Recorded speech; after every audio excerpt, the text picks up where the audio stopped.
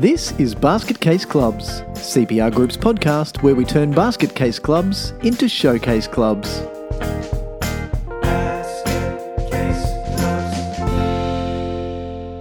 G'day everyone and welcome back to Basket Case Clubs. My name is Michael Connolly and I shall be your host for this episode. And joining me as usual is my brother and partner in AGM-y goodness, Steve Connolly. G'day, Steve. Hello, hello. I'm very well. Hello, everyone. God, I love AGMs. Most people hate them.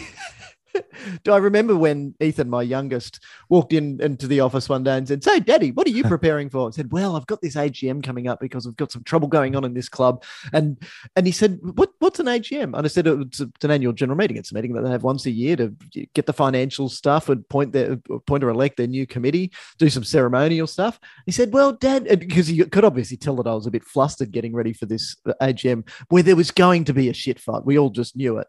And it ended up being okay. And sometimes it's just because we're there that the people go, "Oh, they do know what they're talking about." So they try not to pull the wool over everyone's eyes.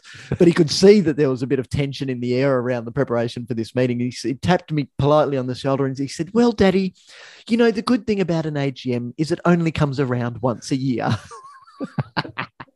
like everyone's scared of these bloody things for some reason. And then I said, "Ethan, thank you. I really appreciate that.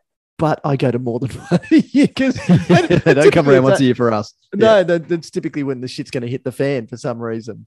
So what we want to talk about is not really the running of the AGM. We can get into that because there's a great deal of detail that you should know about the AGM and how you do it. All we really want to talk about now is when you hold your AGM. And that, Steve, as we've been discussing, is because now's kind of a good time of year to have this discussion, isn't it? It is, yeah. Obviously, we're coming to the end of one of our two typical sporting seasons, being the end of the summer sporting season where clubs are ramping up their discussions around AGMs or hurriedly trying to put them together at the last minute because they haven't been thinking about them in advance.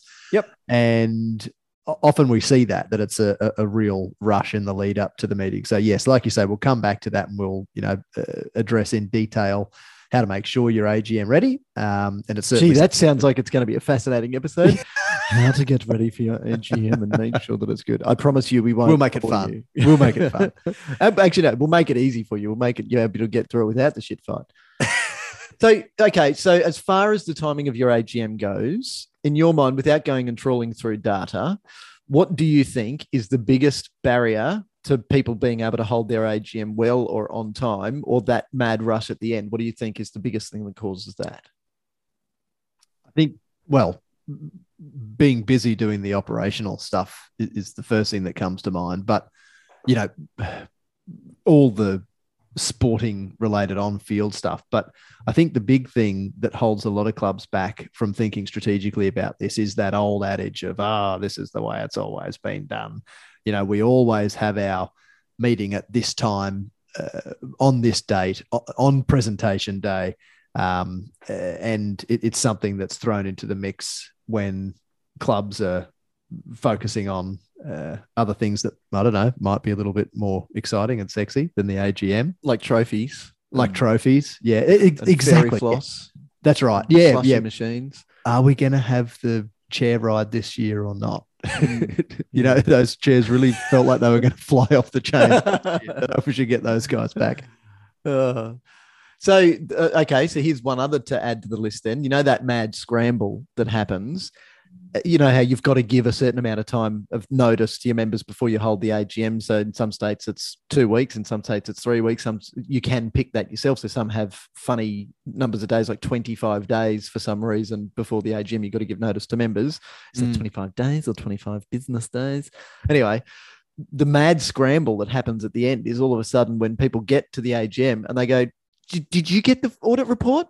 Who's been talking to the audit? And then they realize that they don't have their financials back. So legally, and a lot of people might not know this, legally, you've got to have your AGM within a certain amount of time of the end of your financial year. So as far as all of our state and territory departments that look after associations and corporation legislation across the country are concerned, they don't give two hoots when your season finishes. They just want to know when does your financial year end, because it's within that time frame that you've got to have your AGM. So to reverse engineer that then, if for your group, for your club, for your society, for your association, there is a sweet spot for having your AGM, then you've got to make sure that that is achievable. So by sweet spot, I mean, it might be, as you said, we're coming up to the end of the season now. So the sweet spot for, just to pluck a popular summer sport in Australia, cricket, to have a cricket AGM at a time when people, we've wrapped up the season, obviously, so we know what's going on. And if there is any ceremony that we want to add to the AGM, we can do that because we've got it. But also within a time that people haven't gone yet. And by gone, I mean they've chuffed off to their code of football or netball or whatever else they're going to be doing. Checked out of that sport. And they've checked out of cricket, because then you come back to them in July, when they're now starting to get deep into the football season or the netball season, and you say, oh, we're calling our AGM. They go, I don't care about cricket. Like, that's months. I'm freezing cold on the side of the football field. I do not care about wearing my cricket gear in summer at the moment. And so you then struggle to get quorum. So a lot of cricket clubs and associations then are kind of through April and maybe into the first weekend of May, because they realise that Easter's mid-April this year, and so it's straight after Easter, typically that all the junior winter sporting codes are going to begin. So you kind of miss the boat a little bit there. So technically then, or I'm going to say, or even sooner. Well, we're seeing that overlap get, more and more significant between winter and summer sport. So people are already well and truly thinking winter sport. We've got, the football codes ramping up, and people therefore have their focus split, because let's face it, typically the volunteers in cricket are probably going to be involved in their kids' football club as volunteers as well. So then they're having to, when they put the stopwatch down from standing in the end of the pool for the swimming club as well. Yeah, that's right. So these are people who are prone to taking on more than their fair share, and therefore that issue of being able to give the timing and preparation for the AGM enough attention is even further impacted. Yeah, so just pure availability. Yeah. So, all right. So I want you to think about something, and Steve, you can follow along with this exercise, and it's purely just about the preparation. So let me walk you through a very typical scenario. And I know, being quite good friends with some of the people who listen to this podcast, I know that they're going to say, shit, he knows exactly what we've been through. Okay, so we call the AGM because it's the time that we've always called it. We're getting ready for the AGM because it's, as you say, it's the time that we've always had it. This is what we've always done. And so we just, without questioning, we just said, all right, well, that's the date of the AGM. It may even have been arbitrarily set by the outgoing committee at the last AGM or 2 AGMs ago. So we're getting ready for that meeting. A week or so out, we think everything's going really well. We've made sure that we've issued our notice of meeting 14, 21, 25 days, whatever it is, ahead of the meeting. We've done that on various communication channels. We've even got some members who say, I'm not on Facebook. So I say, can you send me an email? And then others say, please, whatever you do, don't send me an email. My inbox is full enough as it is. Oh, by the way, I don't use Facebook. So have you got a stamp that you can post it to me? So you've done whatever you thought was necessary. You've let everyone know. You've been really transparent about this AGM that's coming up. You've got some people who are standing down. Maybe they're long-serving members who've been there for a long time. Maybe there's some volunteers who are getting burnt out and they're ready to go. So they're ready to step back. And so you've got some new people. You've done succession and you've got new people lined up to take on positions. You've been doing a handover transition through what is coming up to be a handover. Whether you've received nominations for election from those people or not doesn't really matter, because you know that they're going to be at the floor of the AGM and they're going to put their hands up to take on a job. So you're really excited about that. 7 days out, you're looking back over everything and saying, yep, tick, tick, tick, tick, tick, tick, tick, tick, tick. 3 days out, you talk to the treasurer and say, so I'm just putting the agenda together and I want to, in sending the agenda out to everyone a day or 2 or 3 before the AGM, I'd like to actually attach a copy of the audit report and the financials. Have you got those that you can send me? The what? Goes, I knew I was supposed to do something, and the wheels completely fall off. Then your clubs just push on and have the meeting anyway. Say, look, here's a summary of our financial position. And again, not realizing that doesn't comply. Hang on, doesn't comply also means illegal, Steve? Yeah, let's go there. Not in line with the legislation. Very good reason. Anything against the law is illegal. Doesn't mean a sick bird. Right. So God. Thank you. I just thought I'd just slip that dad joke in there for you. I got my obligatory eye roll and moan. Thank you very much. You know, some of my dad jokes are so shit now, Steve, that people don't even roll their eyes anymore. It's a sad day. It's a sad day when your family becomes immune to your crappy jokes. No. That's when I go looking for new friends. It's a new family then. New family. And now they warn people. They say, just okay. When I started, they say he's got dad joke face on. You just be ready. For this. And it ruins it. I still get my eye roll and my groan. Anyway, so what the best way to deal with this then is to reverse engineer the date that you should have your AGM. So globally speaking, there's kind of, do we have our AGM? Because hitting that sweet spot for you, is that sweet spot the right amount of time after the end of the season? So after finals and maybe around trophy day or presentation day, or at the same time, based on what's right, not just what's always been done.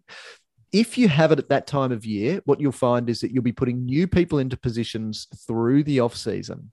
Now, is that for your organization the most appropriate? Recognizing that through the off season, there's some pretty technical stuff that needs to be done.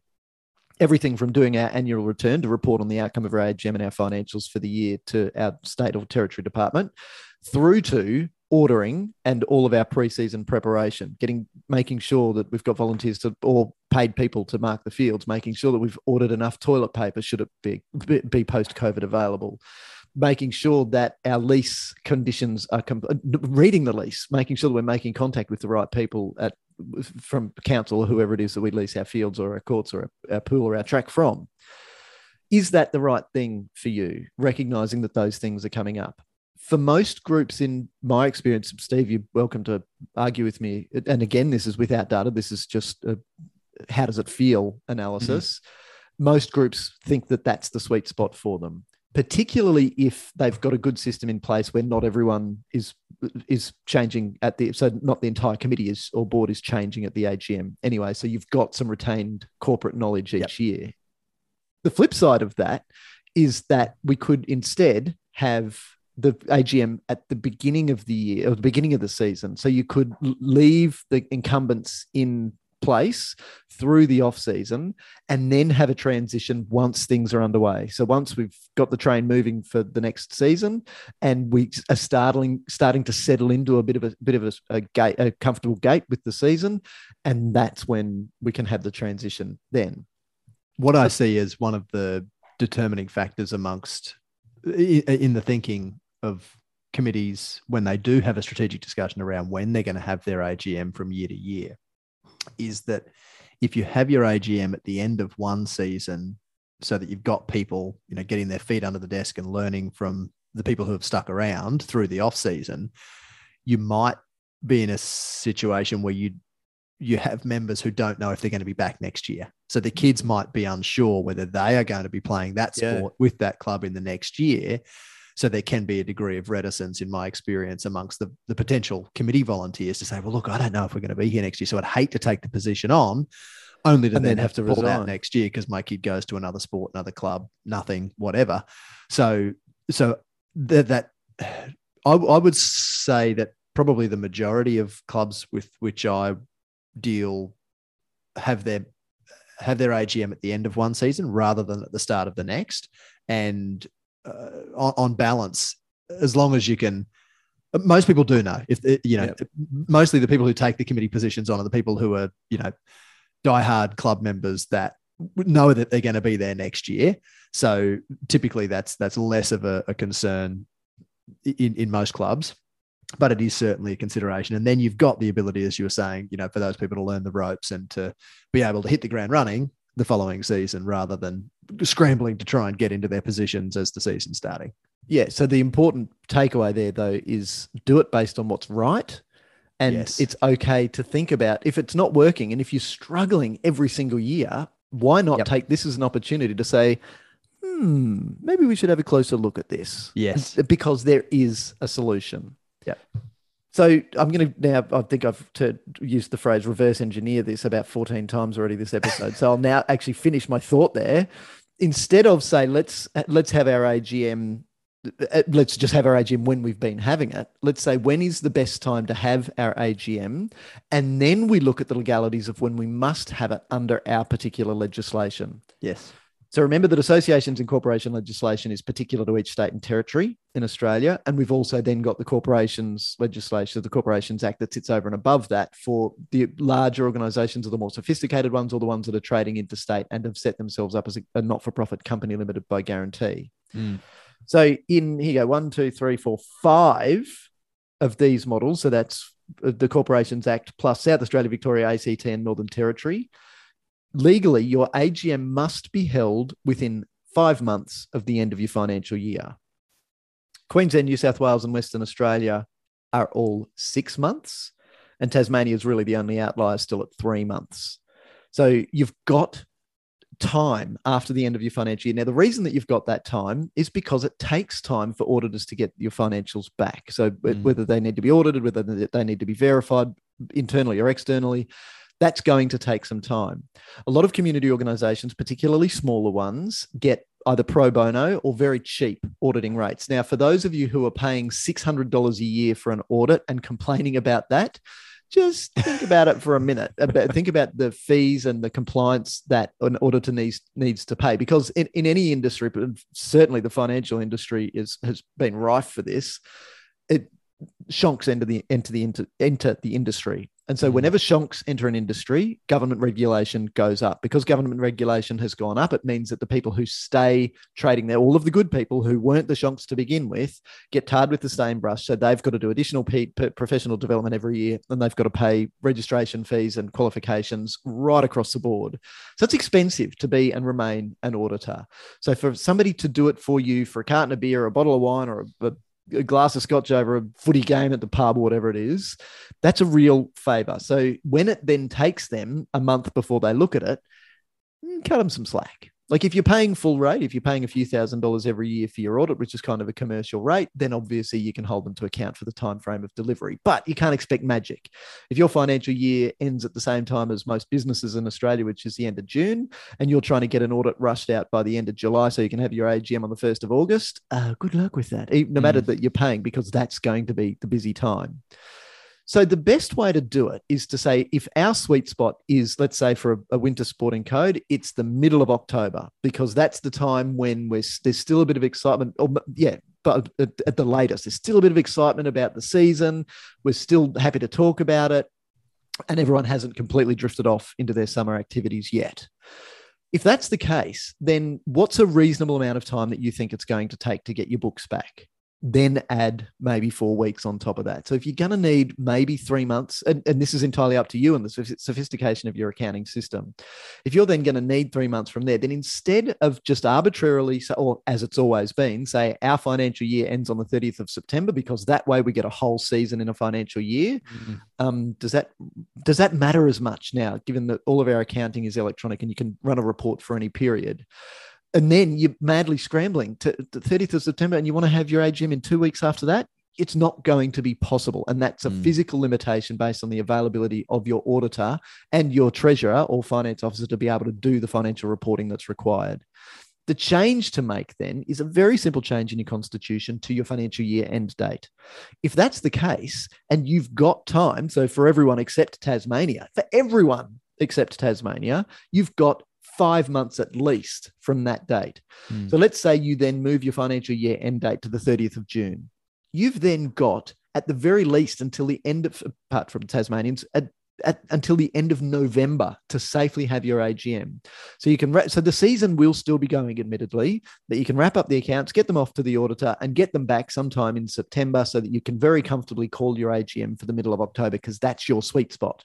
But that is the reverse engineered change to make. It's not an arbitrary change to when we have our AGM.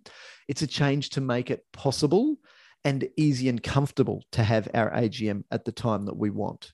Yep. And I just want to quickly highlight that comment that you made just in passing there about this desire that we often hear amongst clubs to capture our entire season in our financial year.